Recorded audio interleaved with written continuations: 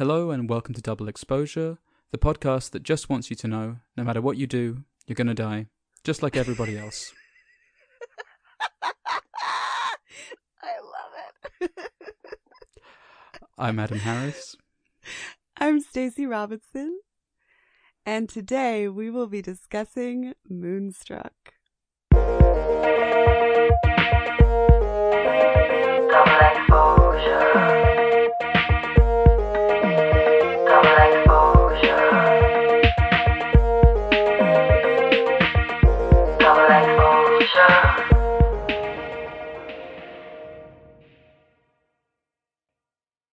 All right, Adam, Mm-hmm.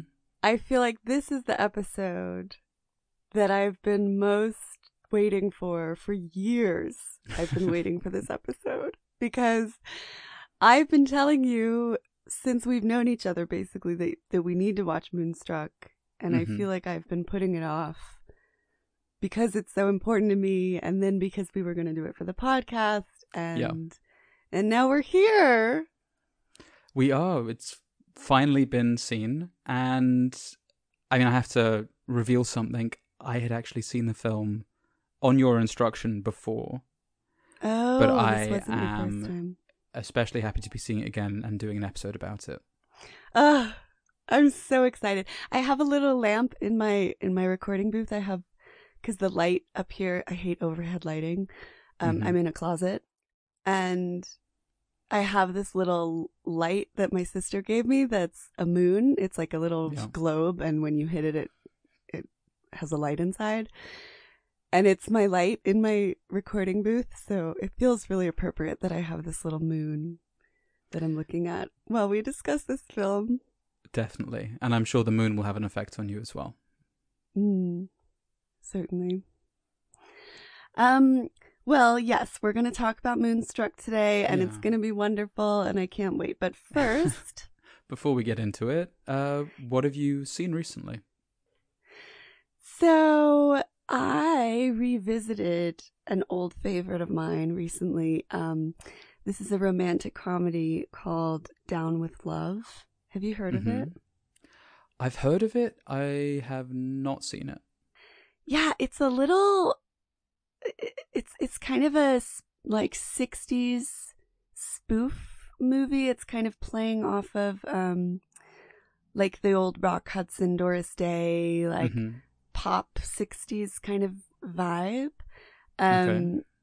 Like very raunchy, but you know, tongue in cheek, and almost feels like a musical, but it's not a musical. With Ewan McGregor and Renee Zellweger. It came out like just after they were both kind of coming off of Chicago and Moulin Rouge. So whatever year that was, like 2005 or something, I think. And it's adorable, and it's hilarious, and it has David Hyde Pierce and Sarah Paulson, and I'm always showing it to people because nobody, for whatever reason, I feel like it just didn't do anything. Like nobody saw it, no one remembers it. Yeah. I saw it multiple times in theaters. Like, obviously, I'm in love with Ewan McGregor, so I would have done that even if it wasn't good. But it's just a great little comedy, and I'm always showing it to people, and they always react the same, which is like, why didn't I know about this? This is great. Yeah. So yeah, I showed it to a friend the other night, and it was delightful. Yeah, I'll have to check it out. It's really weird how some films just kind of languish in the bargain bin, even though they're totally hilarious or another movie I feel that way about is I Heart Huckabees, which was kind of the same era. It was like mid 2000s, and I think, I mean, in that case it's a little bit more understandable because it's kind of a weird movie, but it's so funny and unique, and it has an amazing cast, and no one's ever seen it. No one remembers it. It's a David O. Russell movie, but I think before he had gotten really big and successful. And that's the guy who did Silver Linings as well? Yeah, exactly. Yeah. And now I feel like he does a lot of more sort of period movies, or like Like he did American Gangster, or no, Oh, it's not right, called yeah. American Hustle. I always Yeah, I always okay. mix up the titles. He did American Hustle. He works with Christian Bale a lot. Yeah, he's kind of a controversial figure now. I haven't like looked into it because I don't want to ruin the movies of his that I like. But but you know, his movies are quite sort of widely seen now, but people still don't know about this little weird existential comedy that he made in like the mid 2000s. And it's I mean, it's always fun with those kinds of movies when you show people and they're just like, "Oh my god, I didn't know about this. This is great." But underrated. Yeah, again, that's another one that you introduced me to. Mm. And that one I can definitely see why it wasn't revisited. Not because it's not good, but because you don't really know how to define it. It's quite a hard film to explain to someone. Right. Well, and its sense of humor is Mm-hmm. so specific. Like, obviously, it's not something that I think a larger audience would necessarily get. Yeah. Just because it's silly, but in a very kind of intellectual way, I guess. Yeah.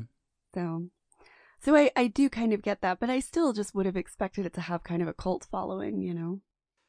Well, I guess we're its cult following now, so that's something. I am its cult following, and I am going cult around of and one. collecting cult members. Yeah. And I'm doing that with Down with Love, too. I'm just like, one by one. I feel like that's what we're doing with this podcast, too. We're just trying to create our own little private cult. Yeah, I look forward to being indoctrinated. Yeah. What about you? What have you been watching? I also revisited a film, or some films, in preparation for this. Uh-huh. I watched Vampire's Kiss, which Nicolas Cage billed as the film he needed to do to recover from doing this movie. Oh. He saw himself as more of a kind of like punk bad boy actor. Yeah. And didn't know why he signed up for Moonstruck exactly, or at least that's what he said at the time. And then immediately afterwards went to do this very, very weird, it's got sort of American Psycho vibes. Oh, but okay. Also very surreal and silly. You've probably seen the clip from it, which is Nicolas Cage, or one of the many clips from it. Him running down the street yelling, "I'm a vampire, I'm a vampire." You know, if I've seen that clip, it was probably part of a Nicolas Cage montage of just him being crazy and everything just blurs together. So I don't know if I remember that specifically, but I can definitely picture it. Yeah. Yeah, I think this film probably contributes about, I'd say maybe a fifth of all the clips in those compilations. He's at his cagiest. Uh-huh. And it's actually pretty good. But it's a different film, but it's not necessarily a different kind of performance from him. Mm-hmm. So that was my big piece of research. Yeah. And outside of preparing for this, I also went to see Elvis. Oh, yeah. How was that? In cinemas. I think you and I discussed this before, that it's sort of cheating to play the back catalogue of a famous artist's songs really loud in a darkened cinema. Yeah. Because you can't tell if you're enjoying the film or if you're just enjoying the music that you have all these memories and associations with. Yes. So, yes, I remember us having that conversation because we went to see Bohemian Rhapsody. Exactly. Which was objectively bad. Terrible. But it does also contain all of Queen's music, which is obviously great. And you're listening to it in this amazing sound system, really loud, in a theater, and it's impossible not to be excited and emotionally affected by that. And it is cheating, yes. Yeah, it's seriously cheating. And I mean, the last 20 minutes of that film were amazing. But with Elvis, it's sort of peppered throughout. There are performances that are good. The lead actor, I'm afraid I've forgotten his name, does a really good Elvis impersonation, to my mind. But the film feels more fixated on like the glitz and the glamour rather than Elvis as a person. And so it's hard to really sympathize or understand his own personal struggle. And yeah, I mean, it's kind of a Baz Luhrmann thing, I guess, that he really, really loves spectacle and subtlety, maybe not so much.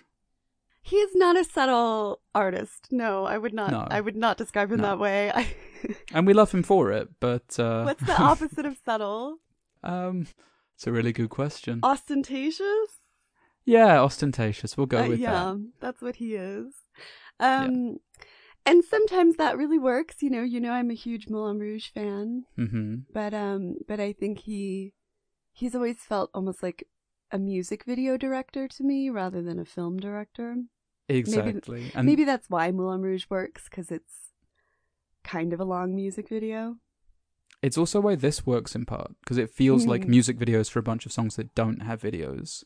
Yeah. Or right. recreations of existing videos with additional behind-the-scenes material that you couldn't have got at the time. Yeah.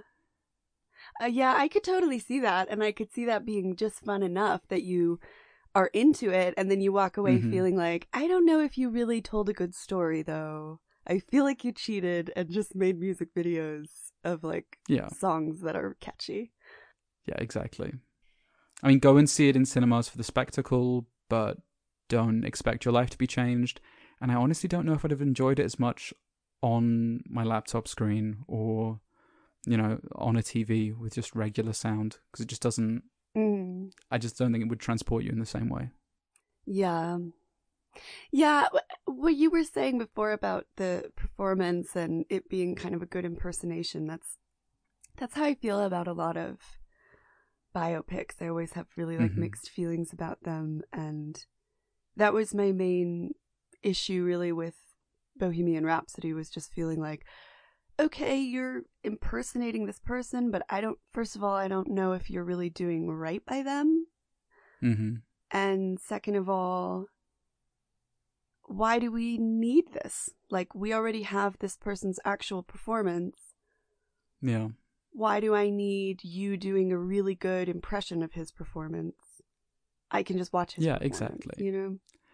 It does also feel like, what are you trying to say with this? You decided to dig up this person's life and portray them, but you can't just state what happened in their life impassively. You sort of end up having to build a narrative. Right. And there needs to be a point to that. It can't just be like, wow, what a great person they were, or oh, they were so tormented. There needs to be... Yeah. There still needs to be drama.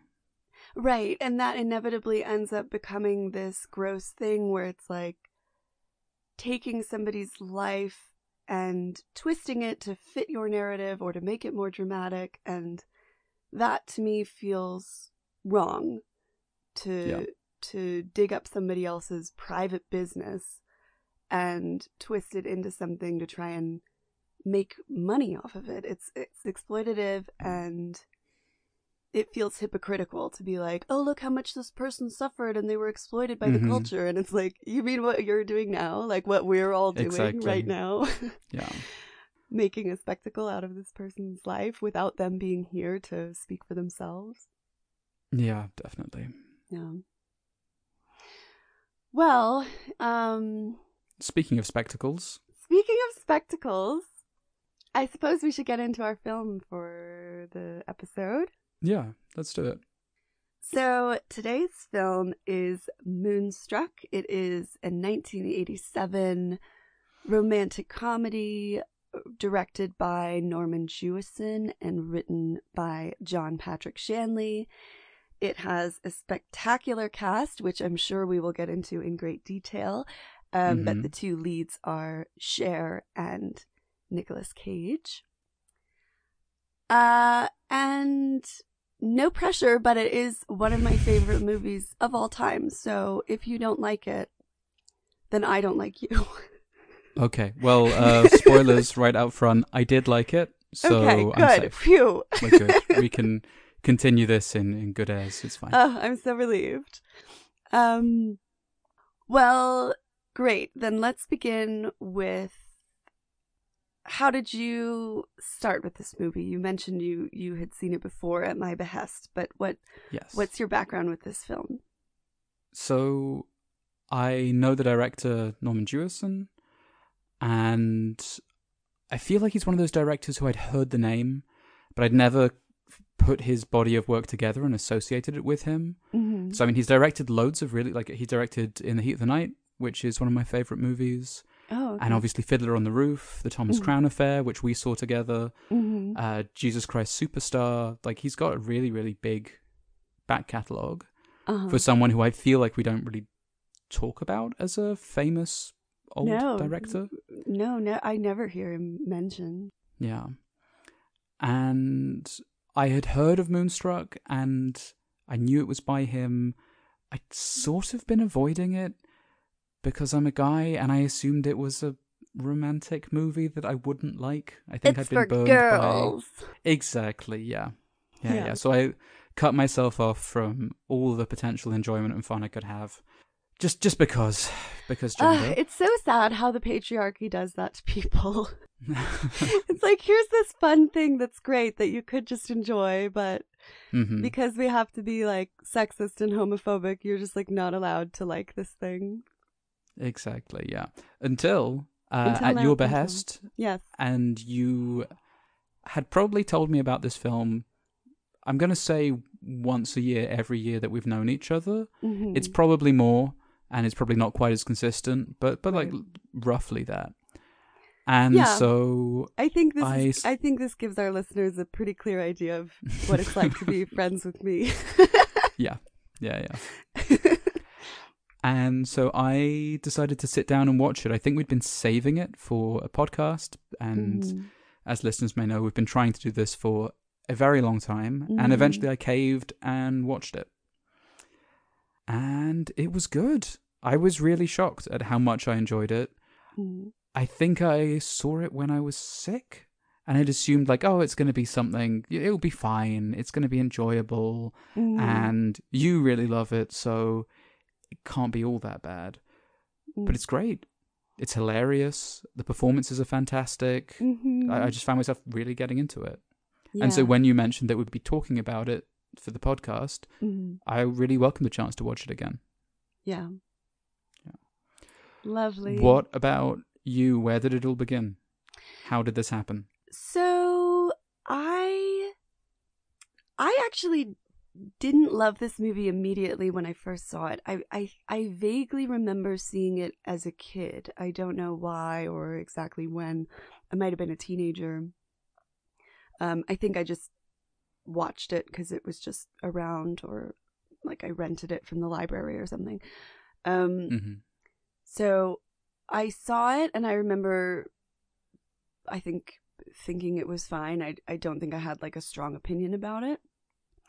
And then I revisited it in my early 20s because I was in an acting class and someone was doing a scene from this. And it's always very mean when someone gives someone a scene from this in an acting class, because that shit is not easy, especially Nicolas Cage's part. It's you know, you have to be very big, and so it's extremely challenging, his part in particular, but also Cher's part. Like I think that this is something about Shanley's writing generally. Like, his characters are like icebergs. Like, even if there's not a lot going on, I mean, in this case, there's a lot going on the surface, but even if there's not a lot going on the surface, they're big and there's a lot going on underneath. So you have to like fill a big space. So somebody that I knew was doing a scene in our acting class, and so we all got together and watched it afterwards.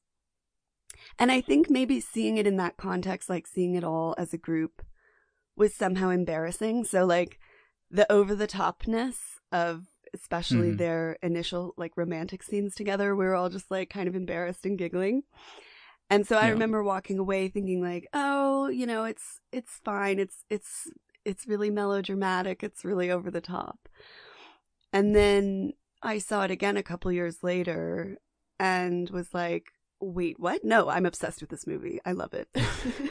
and I've seen it a million times since then. So I think maybe somehow, you know, I can understand why somebody could see this movie and just sort of dismiss it or think, oh, this is this is so cheesy, because it is. It's cheesy and it's over the top, definitely. but it is an absolute masterpiece. And I think I've been like guiltily trying to make up for the fact that I wrote it off at one point ever since then. Yeah. But I think the beauty of this film is that it is sort of unapologetically big. Mm-hmm. And its emotions are big, and its sentiment is big, and it manages to do that successfully because everything is rooted in something true. It's rooted in a real sense of culture and family, and like it feels true to life. No matter how big it is, you feel like, yeah, but there are people who are that big, and this feels like them. Definitely. And I think that your initial reason for being turned off by it or not into it, Mm-hmm. of, oh, well, it's cheesy or it's melodramatic or over the top, and you just feel like, yes, it is. Right. And your point that's is? the thing. Yeah, exactly. Yeah. Yes. So I repent for my sins of not appreciating this movie before, and I like to think that I've more than made up for it since then. Yeah. And if not, then perhaps this podcast can be a form of penance. Exactly, yes. Yeah. All right, so for our listeners who, of course, as usual, anyone listening, if you haven't seen the film, I mean, there's not really much to spoil, but you probably want to watch it first. Yeah. Go and see it. Right. But for our listeners who maybe have seen it, but it's been a little while and they might not remember exactly, Adam, do you want to tell us just the basic plot of this movie? Sure. So the film follows Cher's character, Loretta Castorini, who lives at home with her parents and her grandparents in a kind of big Brooklyn Italian-American family. Mm-hmm. She has just been proposed to by her, I guess the best way to describe him is idiot boyfriend. Yeah. He's a mama's boy. Exactly, yeah. He has proposed to her in He's the most... a big baby. Exactly. In the most sloppy and clumsy way imaginable, and for some reason she has said yes. The one thing that she's concerned about is that she has bad luck, and there can be no ill omens falling over everything. Her previous husband had died, and she wants everything to be above board, done properly, so there's no risk of bad luck affecting the marriage. Right. To this end, her husband-to-be, Johnny Camerari, has told her that he needs to go and see his mother before she dies. And he's going to spend a month in Sicily with her, just making her comfortable and being over there with her before she dies. And then he's going to come back and they're going to get married in exactly 1 month. Loretta's task is to find his brother, Ronnie.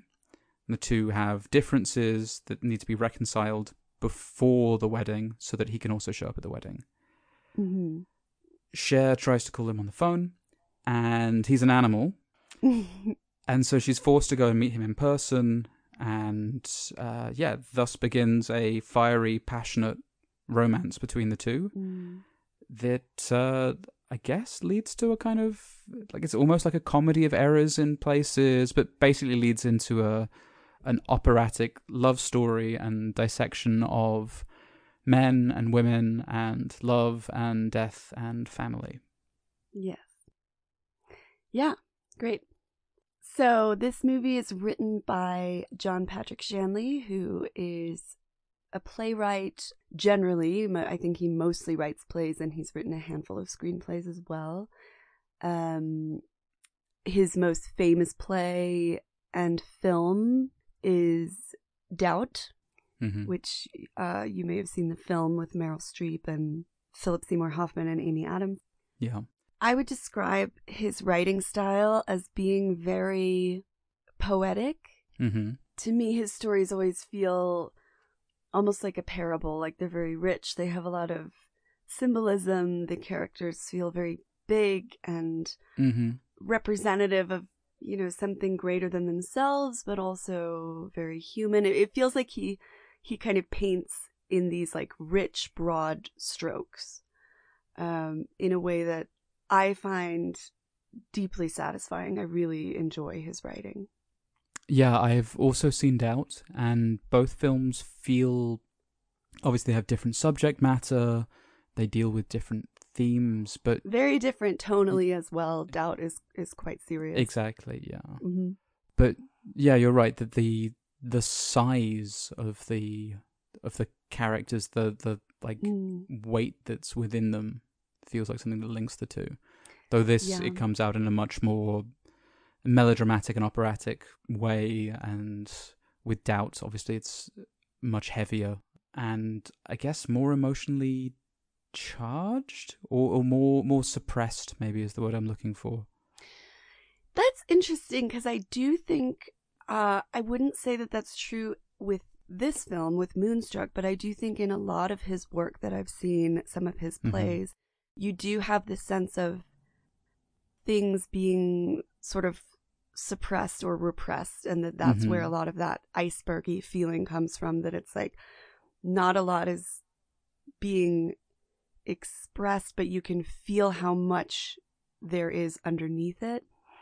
And with Moonstruck, it's interesting because it's almost like you're finally like blowing the lid off, like no one is suppressing anything in Moonstruck. Everything is like out there and it's huge, but there's still that size underneath it as well. Yeah, definitely. The crazy thing is that, apparently this script got passed around a lot. Like nobody wanted to do it. I think a lot of people wrote it off. When Norman Jewison found it, he says, the cover was covered in like coffee stains, which means that it had been like passed around to a lot of people before it got to him. And he read it and thought, this is a great script. He understood it and he knew what to do with it.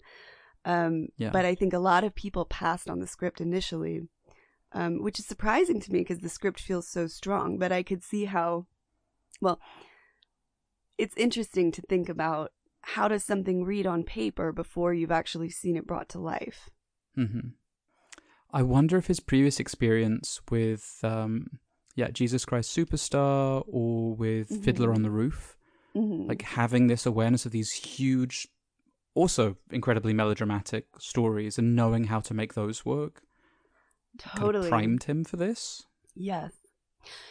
So, I mean, Norman Jewison knows how to do a musical. Like, he knows how to do size and grandeur and drama in that way. And I think Moonstruck obviously is not a musical, but it feels like it needs that same touch. It has that same operatic quality. Definitely. Yeah. So the title also, I think, might have something to do with that, because initially it was called, Shanley's original title was called The Bride and the Wolf. And it was only after Jewison had come on and come in as director that he said, you have to change this title. Yeah, definitely. I don't know if the film would have been as successful, or maybe even got made if it's stuck with that name. It doesn't feel like it fits this film. Right, like I can see why he called it that, because he's trying to tell this kind of parable story of their love and him being a wolf and the symbolism of their coming together. But that would maybe work as a play title, or it works as a title after you've seen it. But when you're looking at a list of movies and you see that, it doesn't really convey, I think, what he wanted it to convey. Moonstruck, I think, is perfect. It's so hard to imagine that not being the title. And especially you're right that if I had seen just the script with coffee stains on and it said The Bride and the Wolf, I don't know that I'd even would have opened it. Right. Or made it past, the first 10 pages. Yeah, I think that once you have somebody like Cher or, all of these actors in these roles, giving them, it gives them life, but it also gives them credibility. And I think it takes a certain talent to be able to see that just in the words when you don't have an actor there yet, or you don't have a star, presenting something, to just say, oh, I can see that there's like good work here. There's great potential here. I think it takes a certain eye for that. And Norman Jewison clearly has that gift, and he knew exactly what to do with this. I think I think he and his way of directing and Shanley's way of writing, I think they're like a perfect match here. It's so satisfying.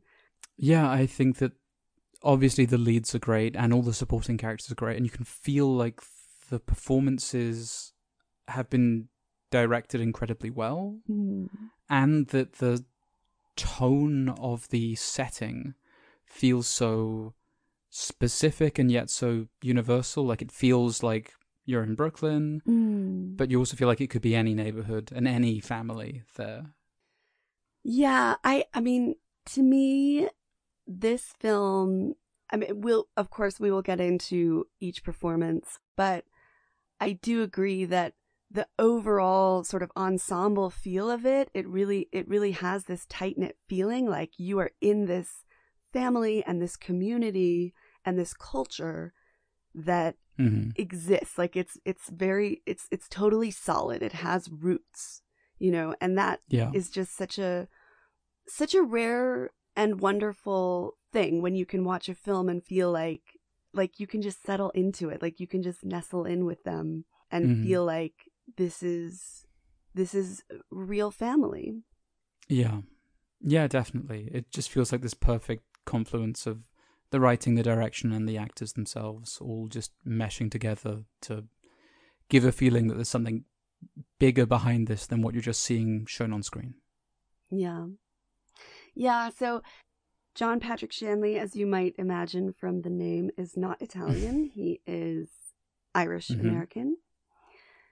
And I see this film as basically a love letter that he wrote to Italian culture, or specifically Italian American culture, which I think is its own unique thing. And this, I mean, I think that's something that this movie just totally nails. And my family on my mom's side live in New York, and they're Italian American.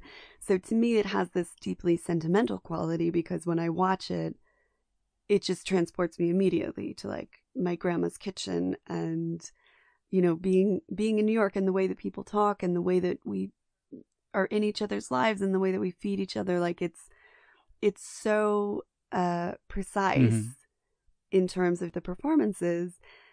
I think to me that's a huge part of the movie's heart. It has this like real beating heart within it.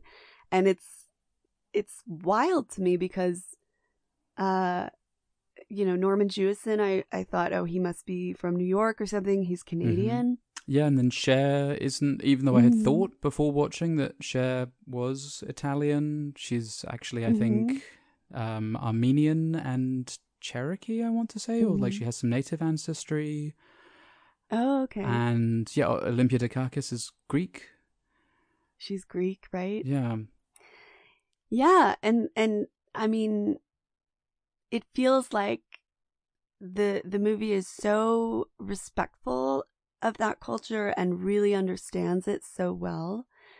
Apparently, this was funny to see in the interviews. Apparently, Norman Jewison wanted to cast Cher, and she said, "No, I can't do it. I'm not Italian. I can't do the accent. I don't, no one's going to believe me."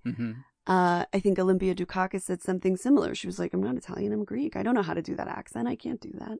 And apparently, Julie Bavasso, who plays Rita Capomacci, the aunt, she is a dialect coach as well as a very talented actress, and she taught them how to do their accents. And Norman had her record all of Cher's lines and had Cher listen to her saying them so that she would learn the rhythm and the intonation and really get it, in her blood. And I mean, obviously, it worked because she walked away with an Oscar. Yeah, definitely. That's so interesting. It totally makes sense. Yeah. And Olympia Dukakis too. Both of them got Oscars for their performances. And it's so funny because they were the two people in the cast who were like, "Oh, but I can't do that. I don't know how to do that." Well, someone who definitely does know how to do that is Nicolas Cage. And from what I'd heard, he was kind of in and out quite a lot, but that Cher was insistent that he join the cast and that he be included. Yes. So this is one of my favorite stories about this movie, that Cher apparently was the one really pushing for Nicolas Cage, who she calls Nicky, Mm-hmm. which I think is adorable. And because he at that point, I think he'd been in a couple of films, but he wasn't a star or anything. I don't think he was known really. And he's Nicolas Cage, like he's kind of a weirdo, right? So I think the producers at MGM were like, no, we don't want that guy. And Cher really put her foot down and was just, stubbornly like, I'm not doing this movie unless it's with Nicky. Yeah. And she actually, like, she fully said, like, I won't do it. And they had a couple of days where she talks about this in the DVD commentary. She said she spent a couple of days feeling like, because she really wanted to do it, but she's like, no, it has to be with him. It can't be with anybody else. And they did eventually bow to the power of Cher. Well, you have to. Right. But Shanley also talked about how they had done a screen test with some other actor. They didn't say who, but he said Cher just like blew him out of the water. Like it was Cher and some guy. Yeah. And Nicolas Cage could actually like hold his own. Like I was saying, these characters are really big, and you need someone who has that size to them. And I think, Cher has that size, and it's really rare to find an actor who can match that. Yeah, the characters aren't subtle, but there's a lot of subtlety to them. They're these big, larger-than-life performances, but the people behind them feel very intricate. And I can totally see how, I think it plays into what we spoke about before, the idea that maybe people picked up this script and just didn't know what to do with it or how to approach it. And the same, so, from a directing standpoint, but also from an acting standpoint, I think you could easily just give this to someone who, it wouldn't be because they were a bad actor, they just don't know how to do this. This isn't them. Right. I think especially his character, because he's so tormented, and his whole speech when she first meets him with his hand, or when they go up to his apartment, and he's so passionate, and he's he's throwing the table over, and if you're not big and loud enough, and if you're not able to actually back up that much size with real emotional integrity and truth, then it can so easily just be like ridiculous and embarrassing and cringy and horrible. Yeah. It takes really like a bold, courageous person to be able to go that far out and still make it believable. Like it's actually built out that far. It's not just like, oh, I'm gonna scream a lot. Yeah, to scream a lot and to be over the top, and also for us to completely understand why she's leaving Johnny for his brother Ronnie. I think that the supporting cast also do a really fantastic job of playing these larger-than-life characters, but without overshadowing anything. I think Danny Aiello, who plays Johnny, just gives such an amazing performance. He's he's like a Shakespearean fool. He's just so perfect. Yes. And it's so well cast as well. Like you immediately know who this is. Yeah. Like when they're sitting in the restaurant, that's such a great scene too. And I mean, this is one of my favorite things about this movie, is that I think it's one of those movies where you know everything you need to know in the first 5 minutes. It's like like the whole story of the film, it's all right there. It's all just like set out. I love the opening shot with this, the opera truck and everything getting set up for the opera, and then we see Cher and she's kind of dowdy, and this this guy's giving her a flower, and then we're in this restaurant and this is her boyfriend, and it's like, okay, Yeah. this is what's going on. And it sets the stage so beautifully, and he is just so, yeah, like kind of trying in some way to be a man, Mm-hmm. but we can see like he's so stressed out and he's so like pathetic. It doesn't come but naturally but to in him. a really funny way. Like you still like him, Mhm. even though you don't want Cher to marry him. Yeah. You know.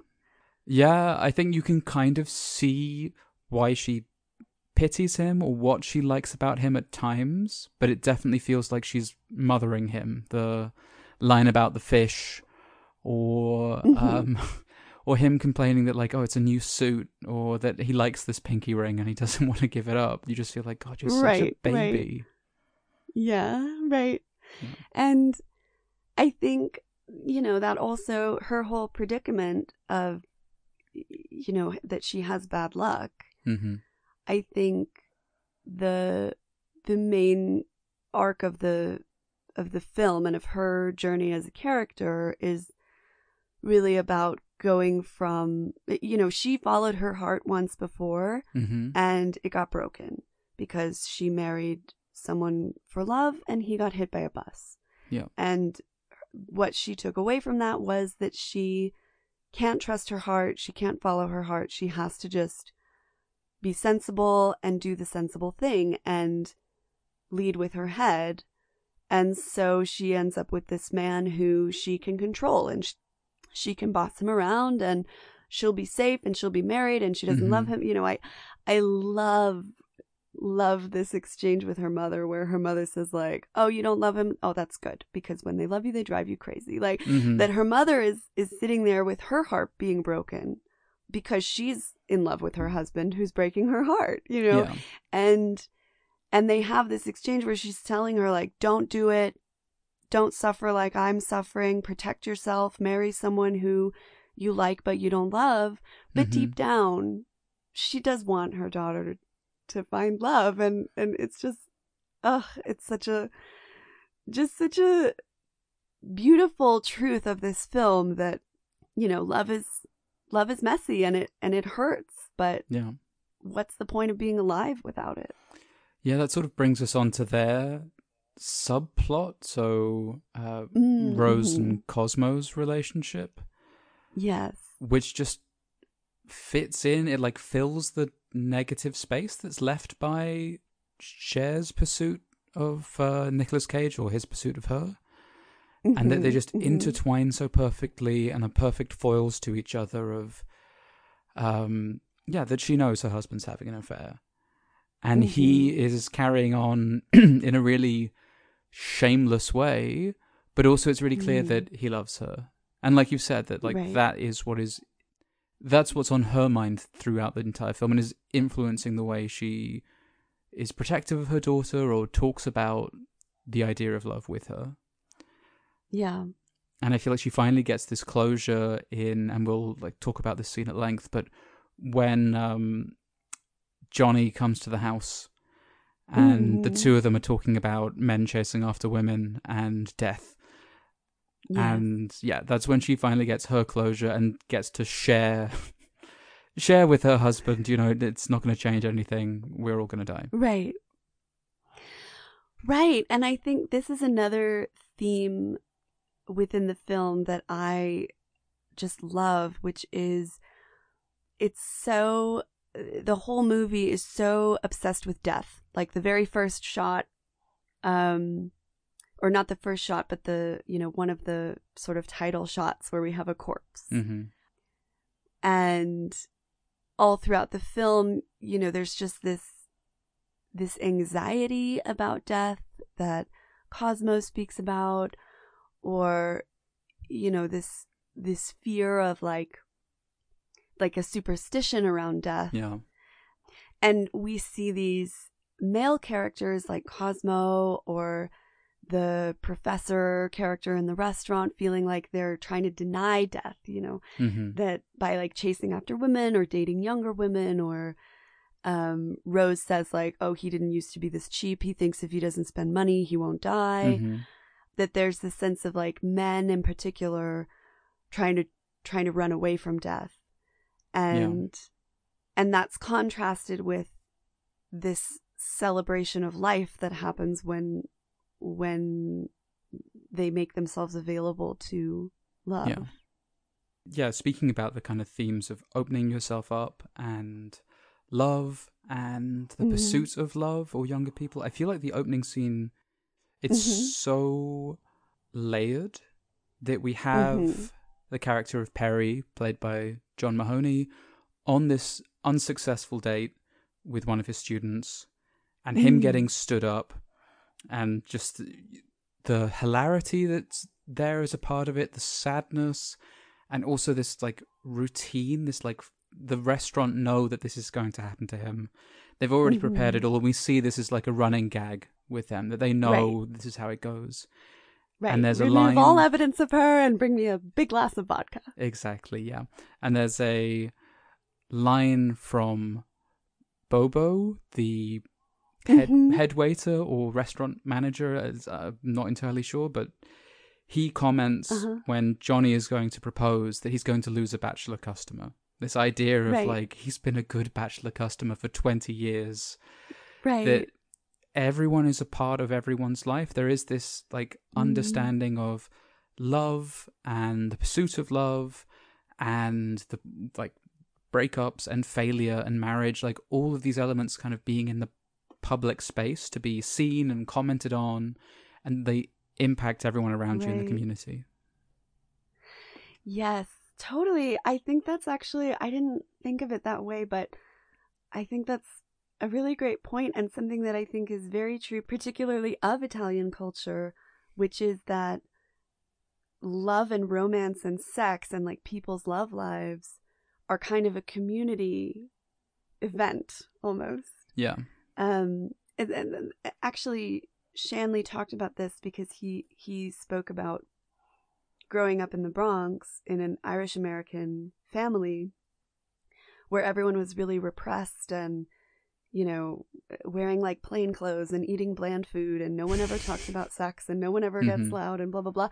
And then across the street would be, you know, he'd go over for dinner at his Italian friend's house and everyone's loud and they're talking about sex and music and they're eating this amazing food and they're dressed beautifully. And he was like, I want to be over here.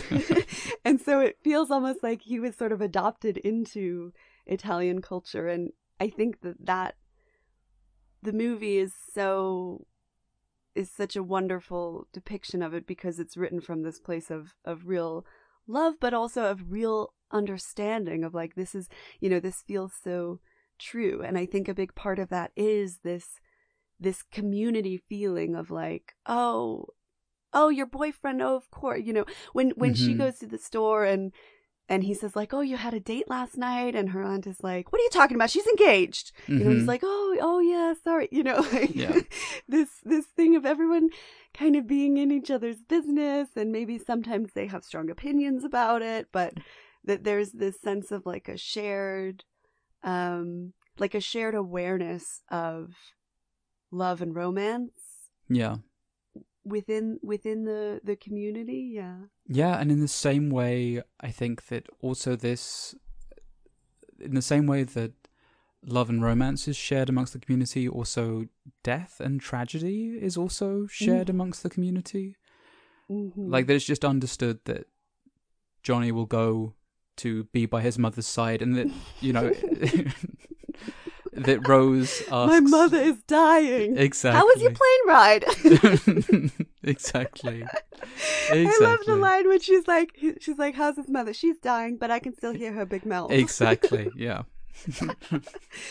Right. Yeah, that also permeates the film. The same with Nicolas Cage's tragedy of losing his hand, that you also feel how all the bakery workers around him like have this sense of empathy that they suffer with him, and the like I think it's also why you need an actor like Nicolas Cage for that role.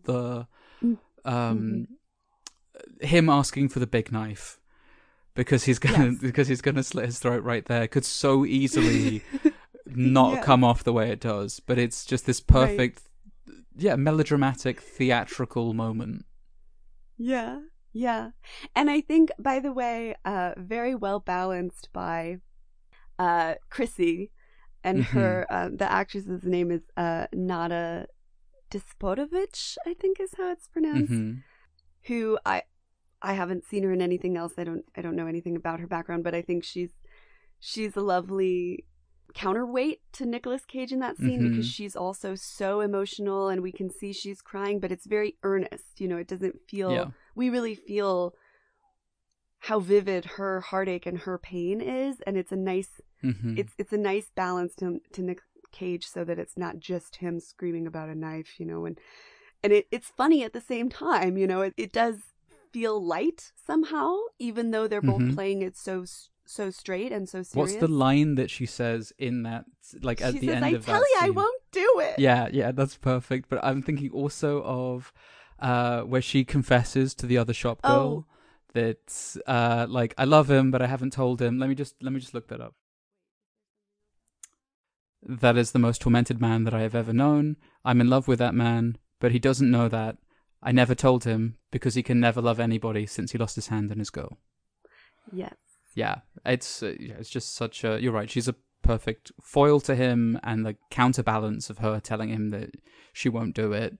You see also the like slight smile on his face, that he also knows that this is their back and forth that they do. Exactly. Yeah. Right. I know. I love his reaction there when she says, I won't do it. And he goes, she won't do it. And he kind of smiles.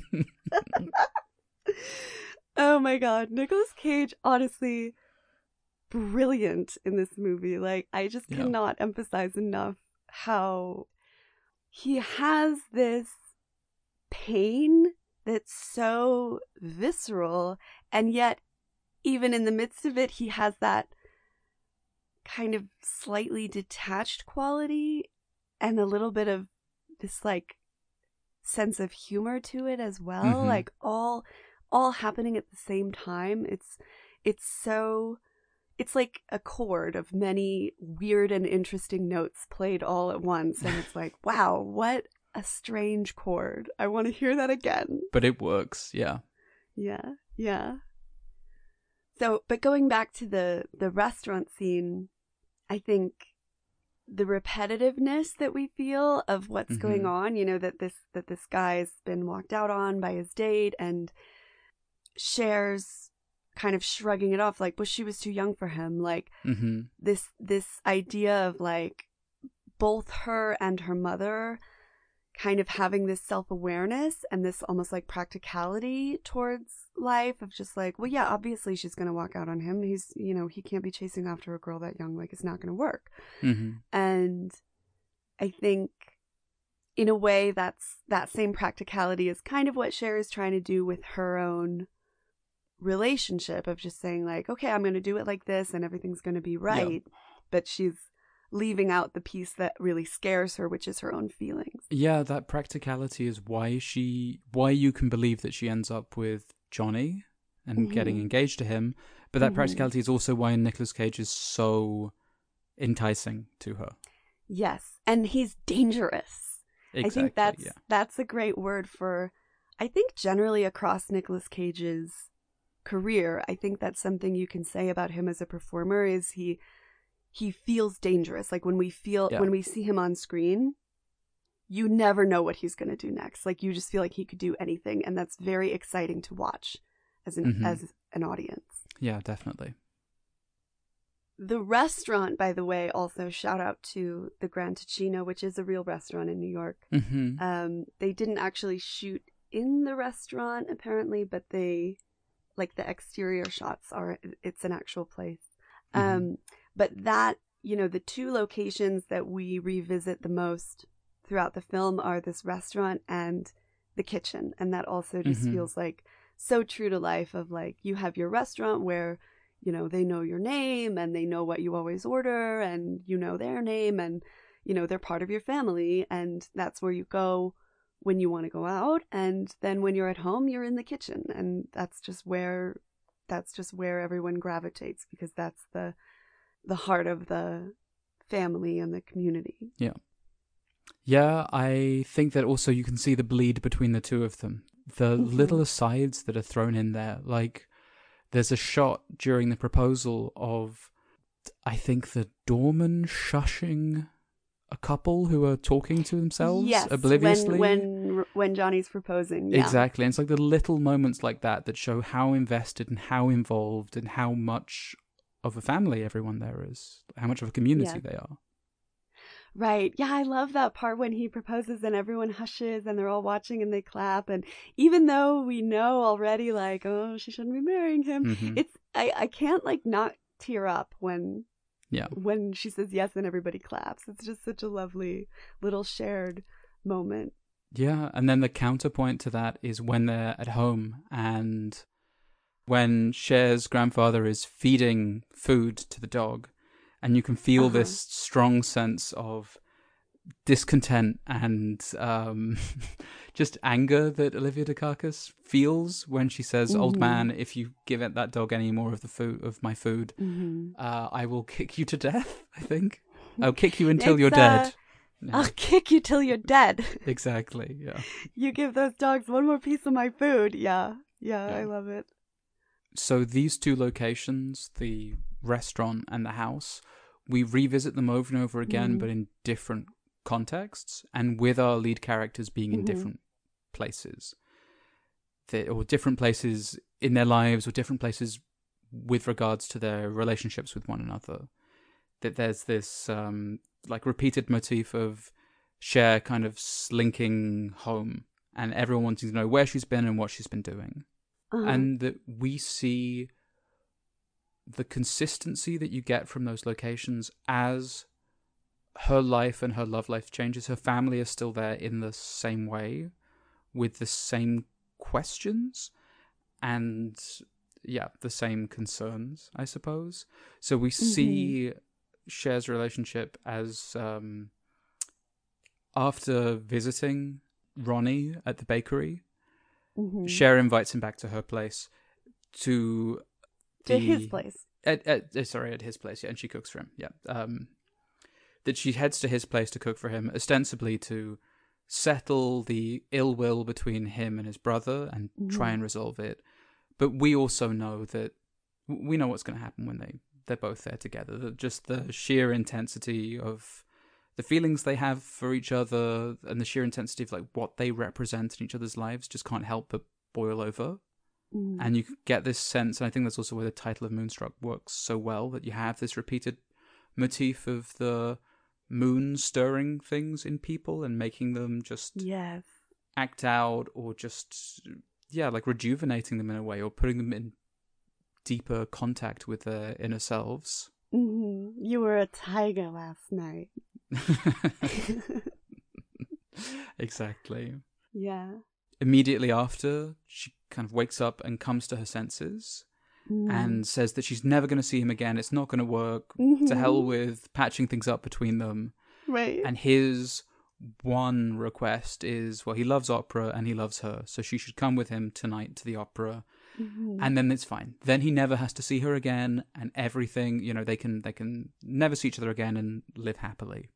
And again, we also know this is inevitable and it's not going to work, because the film itself follows this melodramatic structure of characters saying things, but we have a sense of dramatic irony that we know what's going to happen long before it does.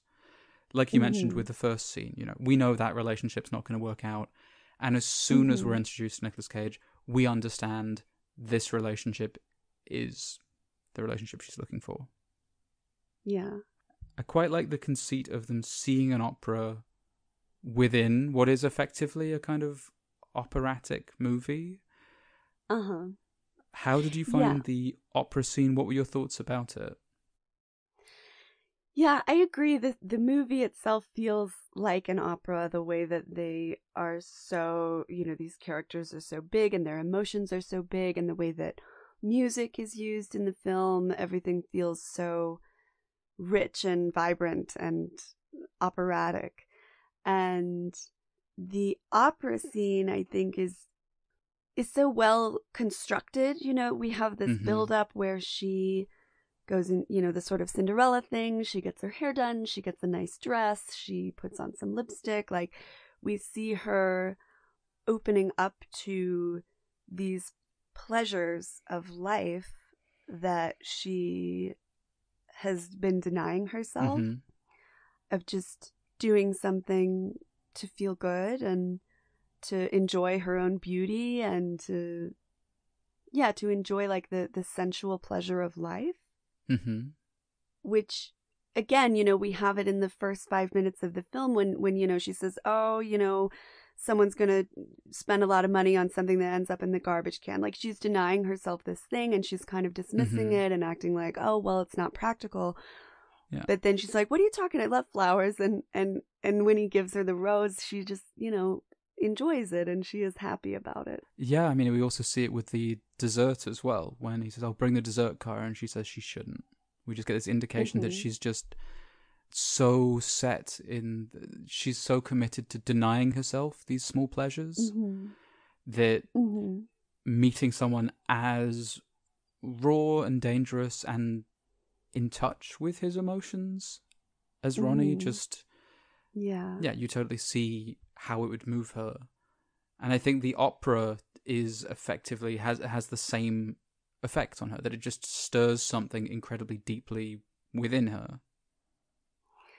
The opera is something that finally like cracks her open, and we can see that she's already starting to crack, and you know, her defenses are kind of melting down, but she still sort of has them up, or she's still kind of trying to pretend like she has them up until that moment in the opera when it all sort of reaches this emotional climax and we see her tears and they look at each other and you just know, okay, the dam has broken and there's no going back from this moment.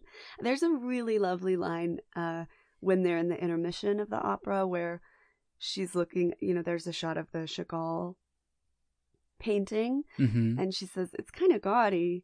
Yeah. And it's like the thing with the flowers, it's like, oh, it's going to end up in the garbage. It's like, oh, I'm dismissing it as this almost defense mechanism, but actually I'm standing here appreciating it, and it's actually speaking to me and giving me pleasure, but my response to that is to almost defensively be like, oh, isn't that, you know, kind of gaudy and tacky or whatever, but we can see she likes it, and he's there as this sort of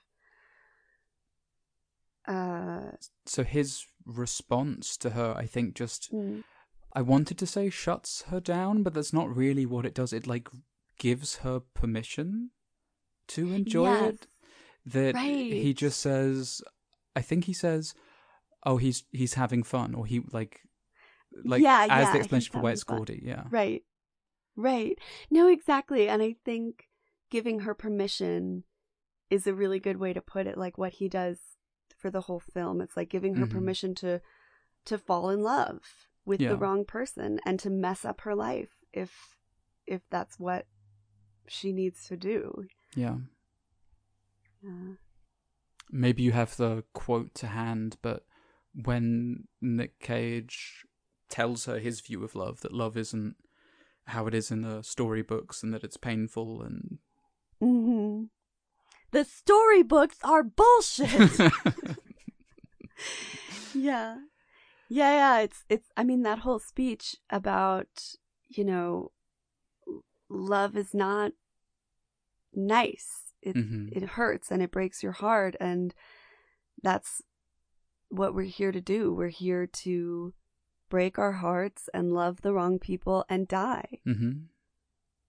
It's interesting to think the difference between what they're doing and what the father is doing, Cosmo, because he's also at the opera on a date, and he's also, you know, with the wrong person. But in his case, he's not following his heart. He's kind of chasing after some like lost glory or something. And it's an interesting contrast, I think, the difference between like they're both cheating on their partners. and you could say they're both doing something that they shouldn't be doing. But Cher is following her heart and with the person she loves, and Cosmo is not following his heart. He's actually betraying his heart and running away from his love. Yeah, you get this sense that, especially in that opera scene where Mona asks him, you haven't said anything about the dress, and he says it's very bright. Yeah. And it's just clear that he enjoys in the previous scenes that he has someone who looks up to him and, you know, sees him. You've got such a head for knowing. Exactly, yeah. Yeah. Yeah. Oh, I adore that performance. Anita Gillette is her name, and she is just such a delight. I love her so much. Yeah, she's perfect in the role, and you sense that he wants that level of respect or intimacy, or he imagines that he's not getting that from his wife because things don't look like what they used to look like. Right. But that when he's confronted with the reality of being out with his mistress, it's also not what he wants. He wants his wife. This is how I interpreted that. Right. We can see that he is very anxious the whole time. He's looking over his shoulder. He doesn't want to be seen, you know. And I think that that's incredibly well played by Vincent Gardenia, because we can see whenever he does actually look at her or connect with her that he has very true affection for her. Like when he smiles at her, we can see it's kind of about his ego, and that she, you know, as you said, makes him feel admired, which is something that he's wanting just for his own kind of egotistical reasons, to try and fill some insecure part of himself or something. Yeah. But at the same time, you do see, you know, he genuinely likes her. And I think that's an important aspect that could have, you know, a lesser actor could have turned, either of those characters could have turned that date into like, oh, look at this, you know, trashy woman who he doesn't really love. And instead we feel like, oh, he has genuine affection for this person. But does he really love her? No. Like, they both know that this is not what they would probably like it to be, but it isn't. It isn't what Cher and Ronnie have. Yeah. Yeah, I also think the moment where they run into each other is just so comic and so perfect. Both of them questioning each other, and him telling her that he doesn't want her carrying on. And then her saying, "You're my father, I could say, you know, the same thing to you." Just this sense that both of them feel so anxious about their love, and both of them know that everyone else will find out. It's only a matter of time. Right. And you almost feel like they're planning what they're going to do up until that point.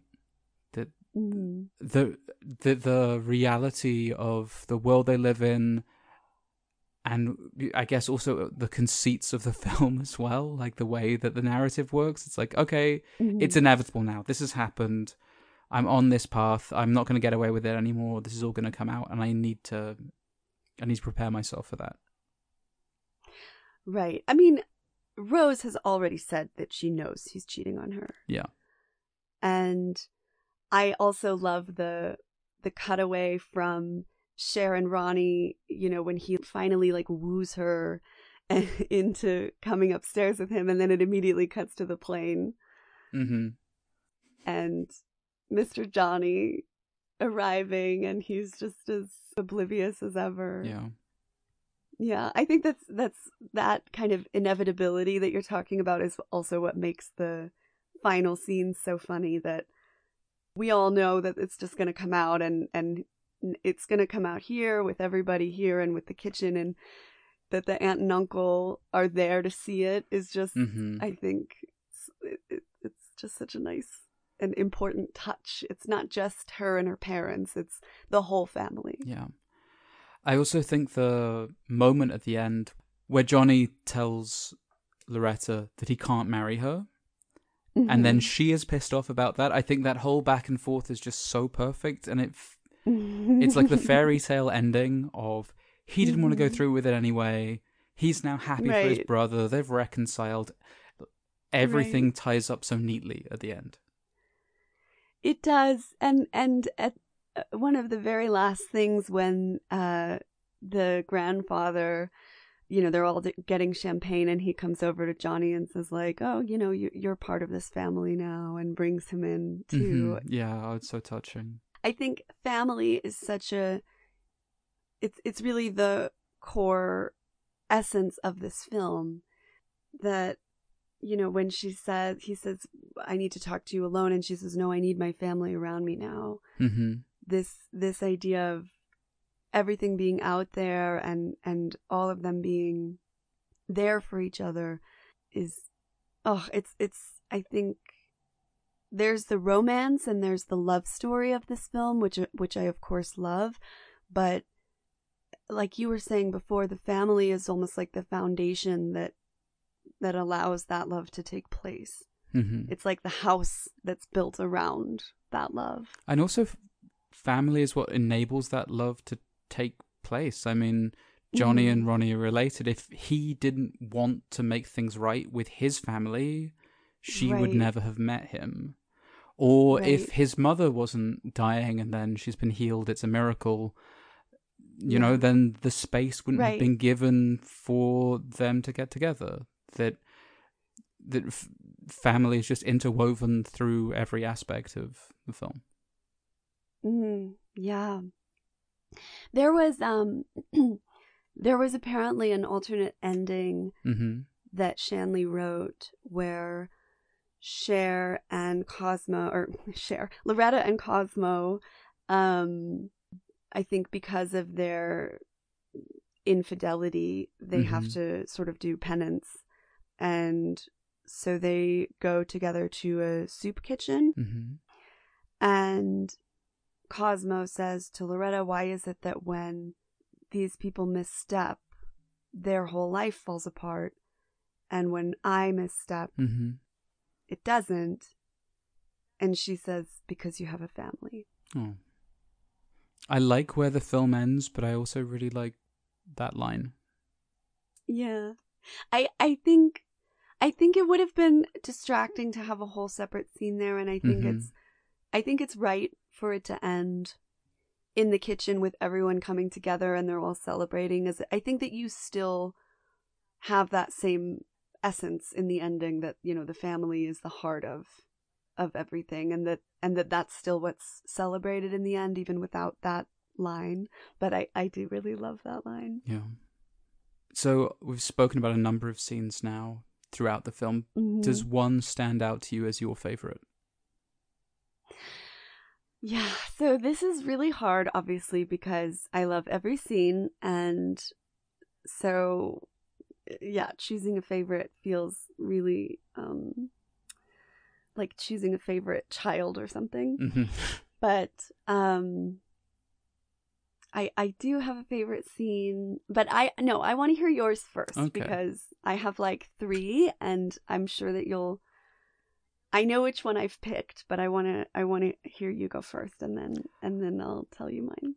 I also had a really hard time choosing, but if I had to, it would be the scene where Johnny and Rose are talking about men and women, and he sort of validates her worldview, and then is surprised that he's given the right answer and can't quite believe it. And then Cosmo comes in. That scene, I just think it has so many changes in tone within it, and it deals with so many of the film's themes and characters' ideas and what they represent. Yeah, I and also it's hilarious. So I think that would have to be it. Yeah, I think her theory that men chase women because they fear death is something that she knows from the beginning, and she just needs somebody to recognize that truth for her. And Johnny, for all his sins and being a big baby, has this moment of wisdom where he sees that truth. Yeah, exactly. You feel like his naivety is almost what brings it on. That he's just able Right. to be more open and honest and truthful because he has nothing to hide and no pretensions. Right. Well, it's interesting too because he's the only, that we see these other men, Cosmo and the teacher, doing that, being afraid of death and chasing women.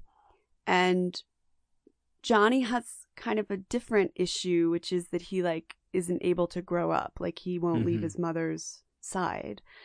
So maybe he's able to recognize that and see that because he doesn't suffer from that specific issue. Yeah.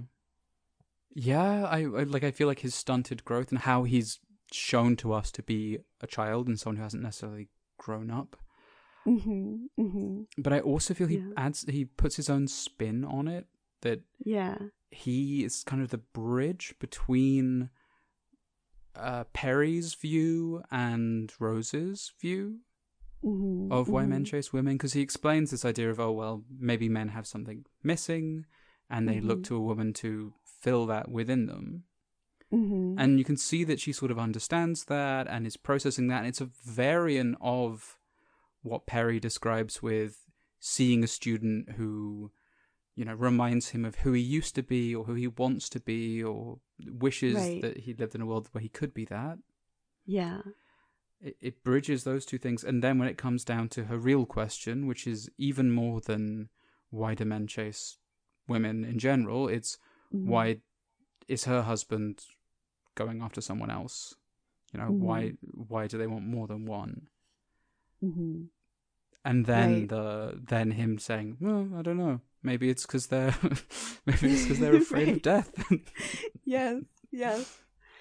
And it's validating to her not only because she's trying to figure out what's going on with him, but also because it confirms for her that it's not anything wrong with her. It's not her fault. She doesn't deserve this. When she finally, and that gives her the strength, I think, to confront him at the end and be like, have I been a good wife? Well, then I want you to stop seeing her. That she understands it's not because I've somehow failed. It's Mm-hmm. because of some weakness in his character, and I can expect better from him. Yeah. Yeah. Yeah, I also adore that scene, and I think it's so funny and so truthful and touching at the same time. And it's great to see these two characters who are kind of being betrayed in a similar fashion, like they're both being cheated on by their partners, but they're so different. One of them is totally oblivious and the other one is very knowing.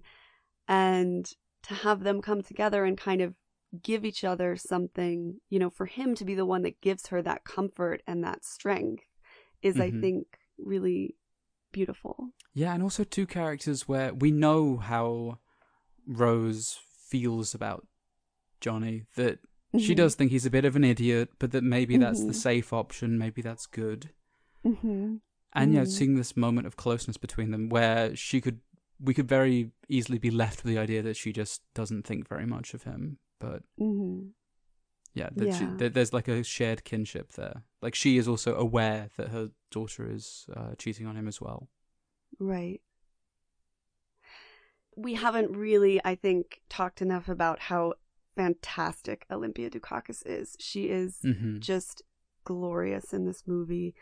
And, her pain is so visible and she wears it with this kind of just dignity and grace, and she has a sense of humor. To me, she almost carries the whole film,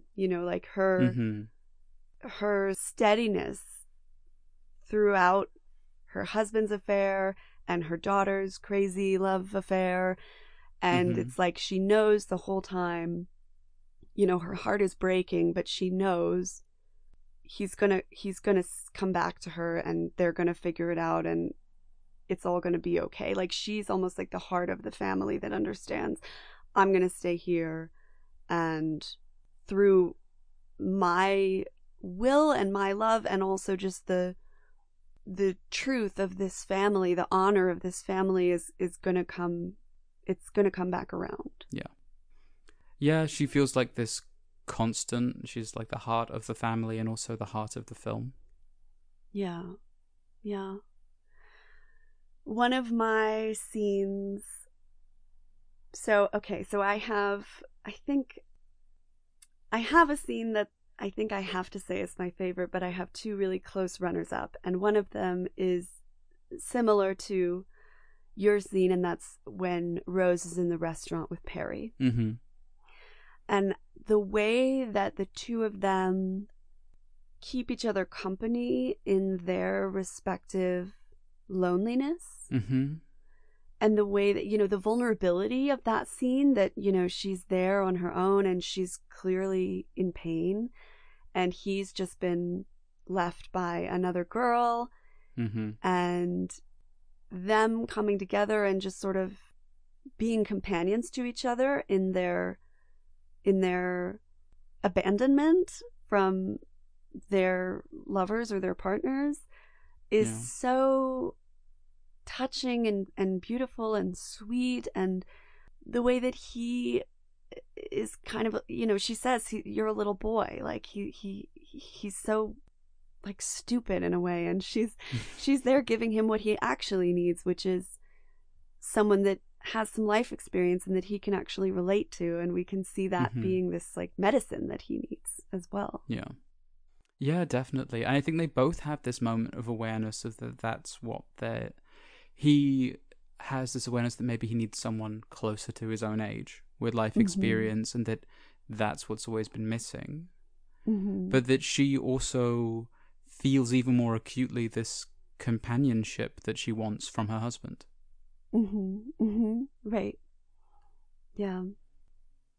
Yeah, the line when they're saying goodnight at the end, and he says, oh, you can't invite me in because there's someone there. And she's like, no, I can't invite you in because I'm married and I know who I am.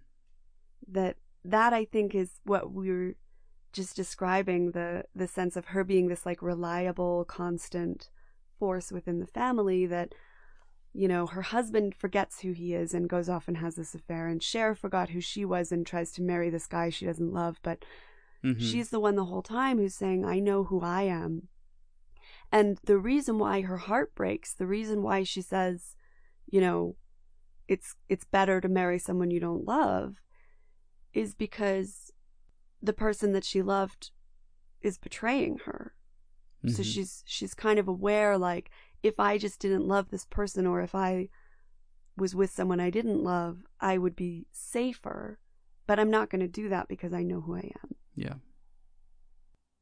I do think, though, that the father, Cosmo, also has his own kind of wisdom as well. So the other scene that I had as like a runner up was when Cher first returns home and tells her father that she's engaged.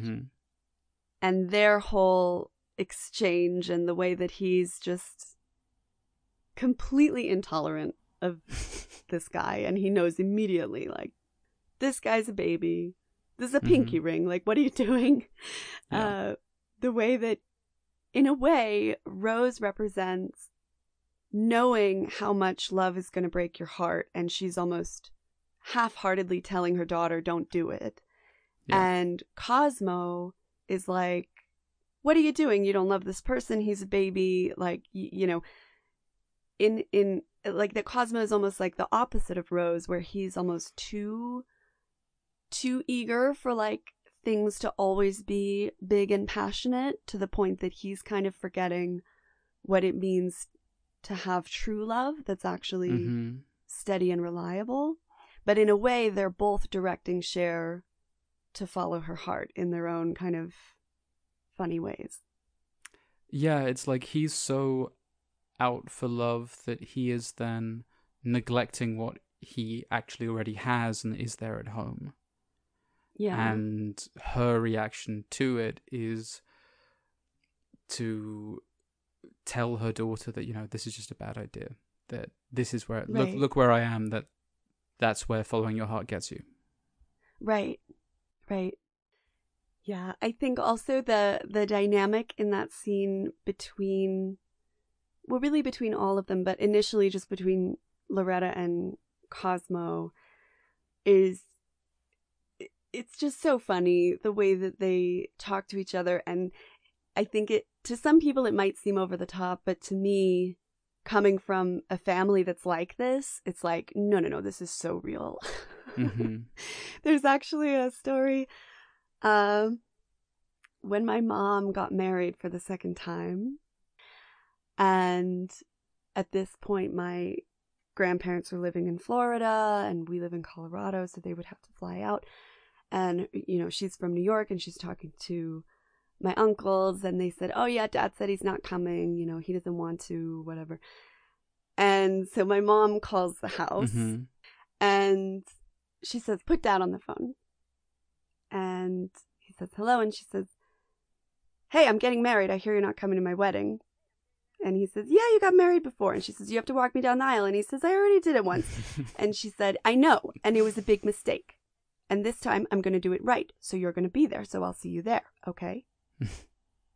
And he says, okay. And she says, all right, put Mom on the phone. And my grandma gets on the phone and goes, well, you sure told him.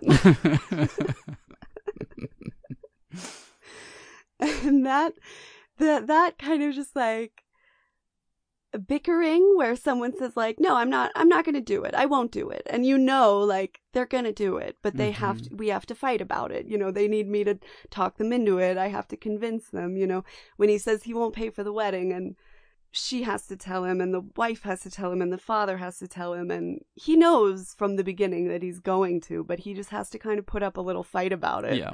It's so funny. Yeah. These moments, the dialogue, the performances, everything is so dramatic to a point that I could see why someone might feel like, oh, wouldn't that feel contrived? But with the right direction and the right actors doing it, it just feels real. It feels like the natural drama that's there in life around these topics, around topics of family and death and love, and especially from what you've told me in Italian culture or Italian American culture. Right, totally. And this brings me to my actual favorite scene, which is the final scene of the film. When Cher and her mother are talking and she knows that Johnny's coming over, and then Ronnie gets there, and then the father is there, the grandfather is there, Johnny arrives, then the aunt and uncle are there, the whole family is there, and everything, all of these different storylines just come together and reach their resolution in this one just chaotic moment in the family kitchen in the morning. Yeah, that was a runner-up for my favorite scene as well. It ties up so many of the loose ends, and like real life is messy. Real life doesn't just end just so with everyone happy with what's happened and everything resolved. But it's just so unbelievably satisfying to see these characters who feel real, and you feel like you have an understanding of their lives and how their lives expand beyond this sort of snippet that we've gotten to see through the film. And just feeling the sense that like everyone has had this sense of revolution. Everyone has grown. Everyone has moved closer to being the person they want to be. Yes, and the way that they all share in each other's drama, when Johnny hasn't arrived yet, and in front of, it's almost like they need witnesses, like they need their family to be there to witness it, or else it doesn't have that same significance. Like that there's this almost ritual power to them all being sat together at the kitchen table when Rose says, have I been a good wife? I want you to stop seeing her. Yeah. And, he has to kind of put up a fight, but we see he accepts it and he loves her and he understands, and they resolve this thing that's been breaking down their relationship over the course of the film. And, Loretta is embarrassed and it's awkward for them, but they are there as witnesses, and her father is there as a witness to her infidelity, and that he, when she gets up to talk to Johnny and he tells her, like, they find out anyway. I think it's so beautiful, like that they're there making mistakes together and calling each other out for their mistakes, but also forgiving each other for their mistakes, and it's glorious. Yeah. Apparently that scene was kind of a nightmare to shoot because Norman Jewison, so he rehearsed with the actors extensively before they shot anything. I think it was treated much like a play, which, I mean, it feels like a play, I think, this whole film, because of how it's written, but also because of this approach. So Norman had rehearsed extensively with the actors before they shot anything, but this scene, they got on set and he said he didn't know where to put the camera until he knew how they were going to do it. So he had them rehearsing all day without the camera. He sent all the crew away and just rehearsed the scene with them in this room, trying to figure out how are they going to stage it. And how are they going to play it and how's it going to work, so that he could figure out then how he would shoot it. And apparently it was super frustrating for everyone, and the cast was like Nicolas Cage was throwing chairs, and they had to pay a fee because the actors didn't get lunch. Like, he made them work through their lunch break, and so they got a fine from the Actors Guild or whoever. So, or the union of whatever you call it. Yeah. So apparently it was kind of a nightmare, and I can understand because there's so many moving parts. It's constantly in motion, and you have all these new people coming in, and it's easy to just take for granted when you watch it, like, oh well, yeah, of course you put the camera there, but I mean, it's not at all obvious how you would film that. And so I think it's also just quite an accomplishment in terms of cinematography and how do you capture a scene like that when everyone is all over the place. Yeah, it makes a lot of sense that it was done that way, because that scene, I mean, lots of scenes in the film feel very intimate, but they still feel like they've been shot.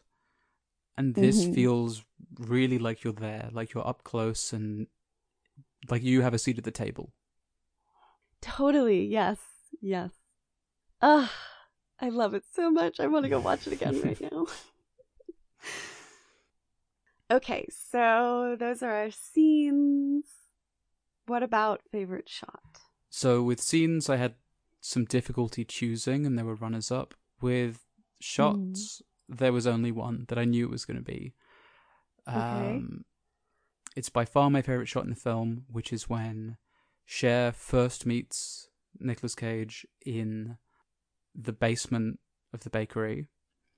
And he's standing by the furnace, and he turns and we see the fire raging behind him, and then he shuts the furnace door, and then he goes to talk to her, like that he is this he's burning full of rage and passion and fire, but he's going to try and close it and keep a lid on it if he can.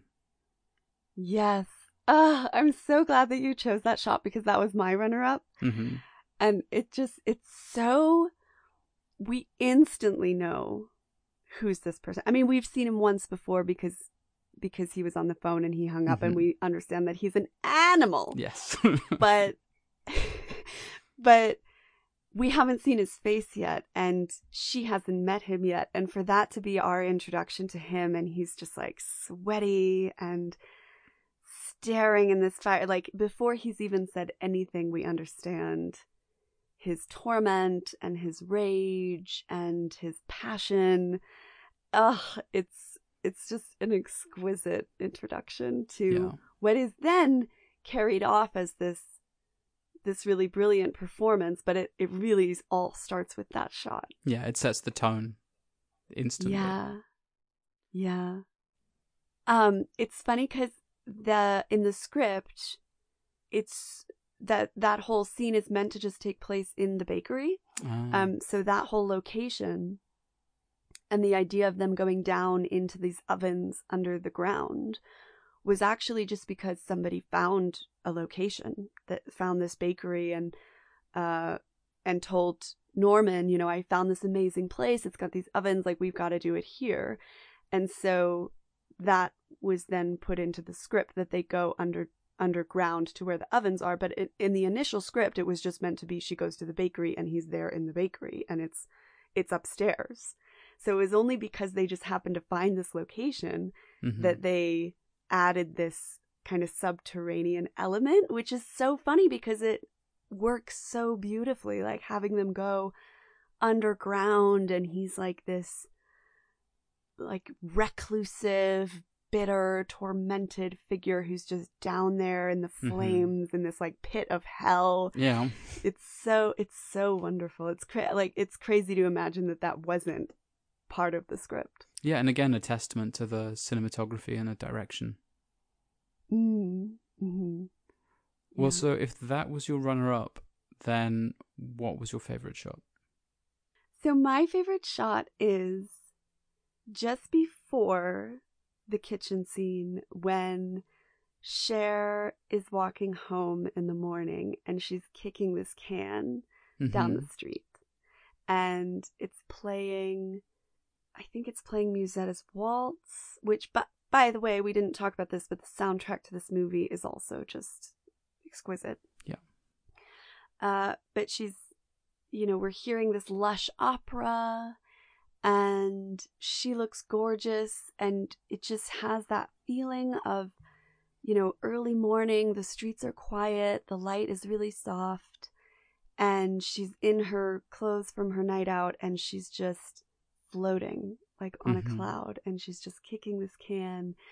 And to me, it just so perfectly captures where she's arrived at through this love, which is being able to just enjoy the beauty of life. The idea of just kicking something as she walks down the street is like the ultimate, there's no reason to do that. There's no practical purpose. She's gone from just like, I'm going to get where I need to go, and I'm going to do anything practical, and I'm not going to bother with these flowers or whatever. And now here she is wearing this really impractical outfit, and, she's like done her makeup and her hair, and she's just kicking this can, and she's just slowly and sensually just drifting home and just enjoying this moment. Like she's actually slowing down and just being in the beauty of this moment and in the beauty of her love.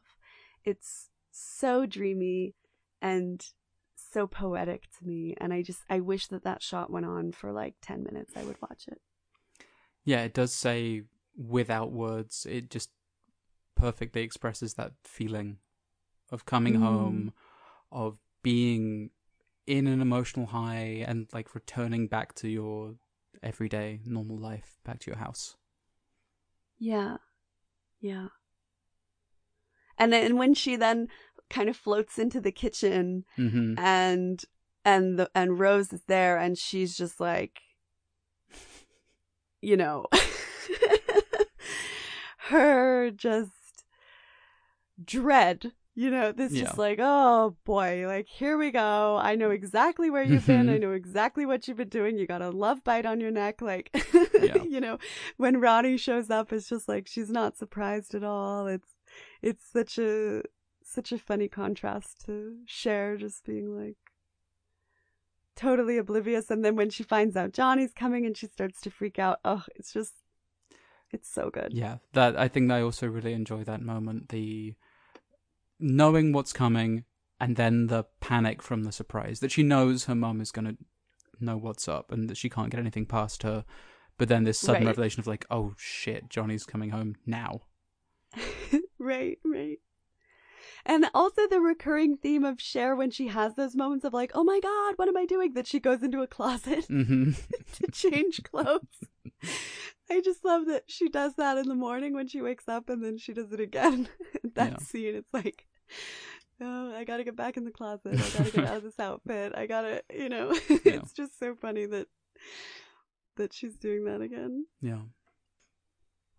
Okay, what about line? Your favorite line? There are so many. Honorable mentions were The pipe speech that Cosmo gives, I find hilarious. The theatricality with which he brings it across. And how pleased he is with it costs money because it saves money line. Like, I Yes. find his pride there so funny.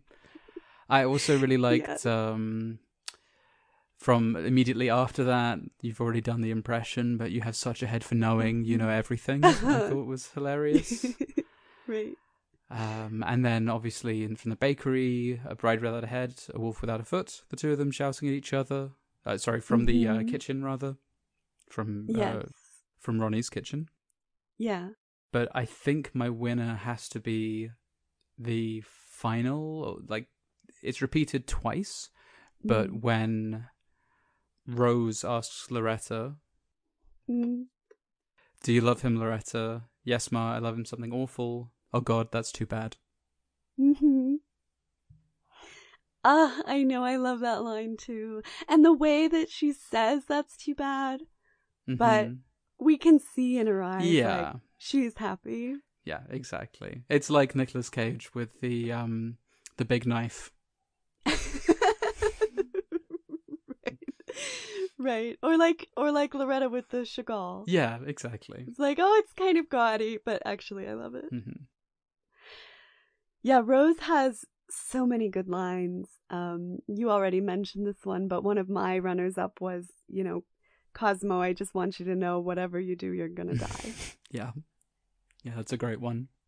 Another runner-up that I had, which, just deserves an honorable mention because it's the line that everyone knows from this movie, whether they've seen it or not, which is, snap out of it! Iconic moment. Yeah, it's really an iconic moment. And their interplay all throughout, like the way that Ronnie is so just like, I'm in love with you. Like, he's just sort of resigned to the truth of his love and his passion, and she's fighting so fiercely against it. Like, no, you're not. We're not doing this. This is not happening. That, the contrast between them is just so funny. And it, that's why Cher understood, like, it has to be with him. You can't have another actor. It has to be this guy. Like, not anybody else could do that kind of resigned thing and still be matching her energy at the same time. Like, it's just the beauty of Nicolas Cage that he can do that. Yeah, totally. I can't imagine anyone else in the role. Like, I don't think you would recast it with anyone. No. Or in Loretta's role either, it's... Sure, yeah.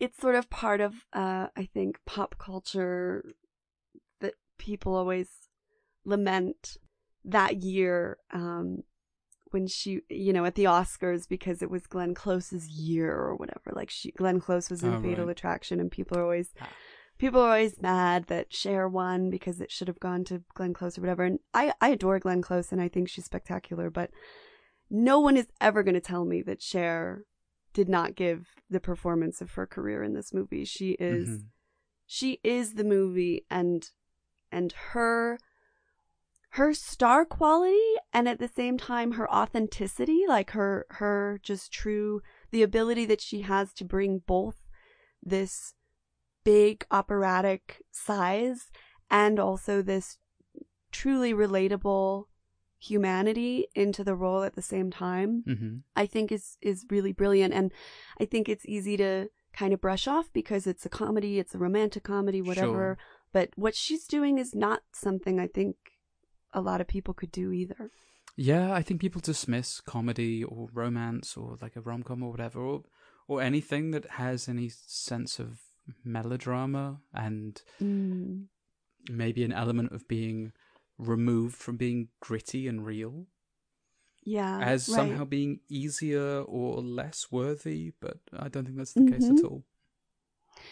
Totally, yeah. Some of my favorite performances are often comedies, and I always think it's really noteworthy when a comedic performance gets nominated or wins an Oscar, because the Oscars in particular are this brand that just is so obsessed with, like, oh, well, was it really dramatic? Did you super change your appearance? You know, Mhm. there's like all these sort of things that it's like, oh, well, that's how you get an Oscar. And Yeah. when someone gets recognition without doing those things, it really stands out to me. Another great example of that, I would say, is Renee Zellweger in Bridget Jones's Diary, Right. which was also nominated. And I think getting nominated for an Oscar in a romantic comedy is a, to me, like a major accomplishment. Yeah. Yeah, it's no mean feat. Yeah.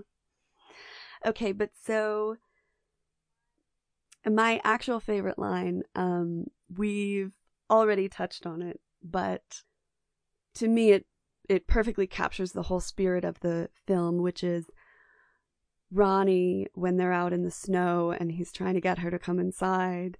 And that whole speech that he gives, I think, is great. But the line, "Love don't make things nice. It ruins everything. It breaks your heart. It makes things a mess. We're not here to make things perfect. Snowflakes are perfect. The stars are perfect. Not us. We are here to ruin ourselves and break our hearts and love the wrong people and die." Yeah, I mean, it's basically a summation of the entire film. Hmm. I think it's also one of those moments of shared truth Mm-hmm. in the film that Mm-hmm. he reveals that to her. Or that maybe she knows that deep down inside, Yeah. but she's fighting against it. Right. And yeah, we also spoke about the scene where Johnny and Rose talk. That there's just these moments where characters will just share something, or where Rose and Perry talk, that they almost explain something to each other and to the audience. Right. Through the scene. Right. Yeah, and she, you know, that whole scene, she's still resisting him. She's still clinging to this idea that, no, I'm not going to do it. I'm going to have a sensible life. I'm going to do the right thing. I'm not going to mess anything up. And he just like will not allow her to do that. And the same way that she explains to him, you know, in the scene in his kitchen when he says, "What are you doing?" And she says, "I'm telling you your life." And he says, "Stop it." And she says, "No." Like the way that it's very easy for her to explain to him, "I see what you're doing. You're running away and it's bullshit. And I see you." He then throws that back at her here and says, "I see you running away. I know you're afraid. But you can't run away from this. You cannot deny this, and I won't let you." There's actually a line that I think was cut from or that they decided not to use, but in the script, he actually refers back to their conversation in the kitchen in this speech in the street, and he says, "Don't try to live on milk and cookies when what you want is meat, red meat, just like me. It's wolves run with wolves and nothing else. You're a wolf just like me." Yeah, I really like that line. Yeah, I wonder why they cut it. I mean, maybe it's too on the nose, or it's not the right moment for it. I honestly, I don't know. I think it's a good line. I think I would have kept it. I've seen that scene acted before where that line is in there, and I like it a lot. I think the milk and cookies thing especially is really memorable. So yeah, I'm not sure. I'm not sure why they cut it. I mean, I think it works fine without it, and maybe they just wanted to keep things simple, but I love it. I think it's great. Well, I'm sad for this to end. I want it to go on. I love this movie so much, and I'm really glad that we finally got to talk about it. Me too. It's about time. Yeah. And you know, we can always talk about it again. Maybe there won't be a podcast episode, true. but we can revisit it. That's true. We can, and we will. So we will. Actually, there's something I came across that I thought was a funny tie-in to our last two episodes, which was something that Norman Jewison said on the commentary of this movie, which was a quote from Stanley Kubrick. Okay. And he said, "A story that works is a miracle." Yeah. And I think, we talked about this script going around and people maybe passing on it and not getting it, and all the ways that this movie could have been done and it wouldn't have been any good, or it could have been ruined so easily or misunderstood so easily. And, the script being as good as it is, and then being in these really capable hands of a director who just totally gets it, Mm-hmm. and then having every single member of the cast just absolutely nailing it. It is truly miraculous. Like, it's something very special, and the heart of the story is allowed to sort of blossom because of every person involved really giving it life and giving something to it. And in that way, it does really feel like a family film. Like, everyone is supporting each other and they're all working together to bring this story into this really vivid life. And I just think that it's perfection. I'm sure that for directors and actors, any film that comes together does feel like a miracle. But as a viewer, something like this just feels like everything was in the right place at the right time to make this happen. Yeah. It's really special. Well, on that note, I think that concludes then. Mm-hmm. Yeah, I guess that concludes this episode. There is only one thing left for us to announce, which is next week's pick. Which is our next film. Exactly. Okay, so this was my pick, and I'm very curious and excited to see where you want to go in response, because to me there's no following this film. So I'm eager to find out what direction you want to take us in next. So I wanted to focus on something you mentioned during this episode, which is the beauty of Nicolas Cage. Yes. And, okay, wait. Yep. Are you going to tell me, or are you going to let me guess? I'll let you guess. You can have two. Okay, I didn't mean to cut you off. No. But you can have two guesses. Two guesses. Yeah. Okay. So, and you're not going to give me any hints? I mean, so it's... Is it a film I've seen? I'm not sure if you've seen it. So... You can take your first guess, and then I'll give you a hint after that. Okay, well then I don't want to get it on the first guess. Okay, all right.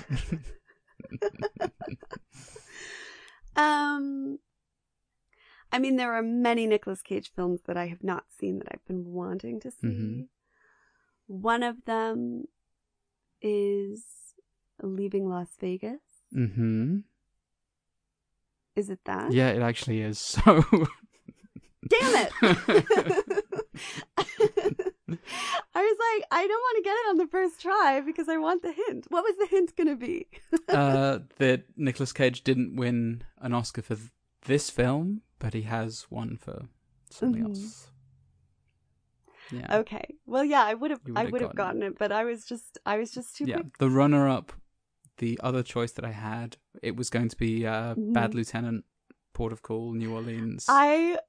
I thought for sure that it would be one of those two, and I think we'll have to do like a bonus episode about Bad Lieutenant later, because we definitely we need to talk about that. We definitely could talk about that.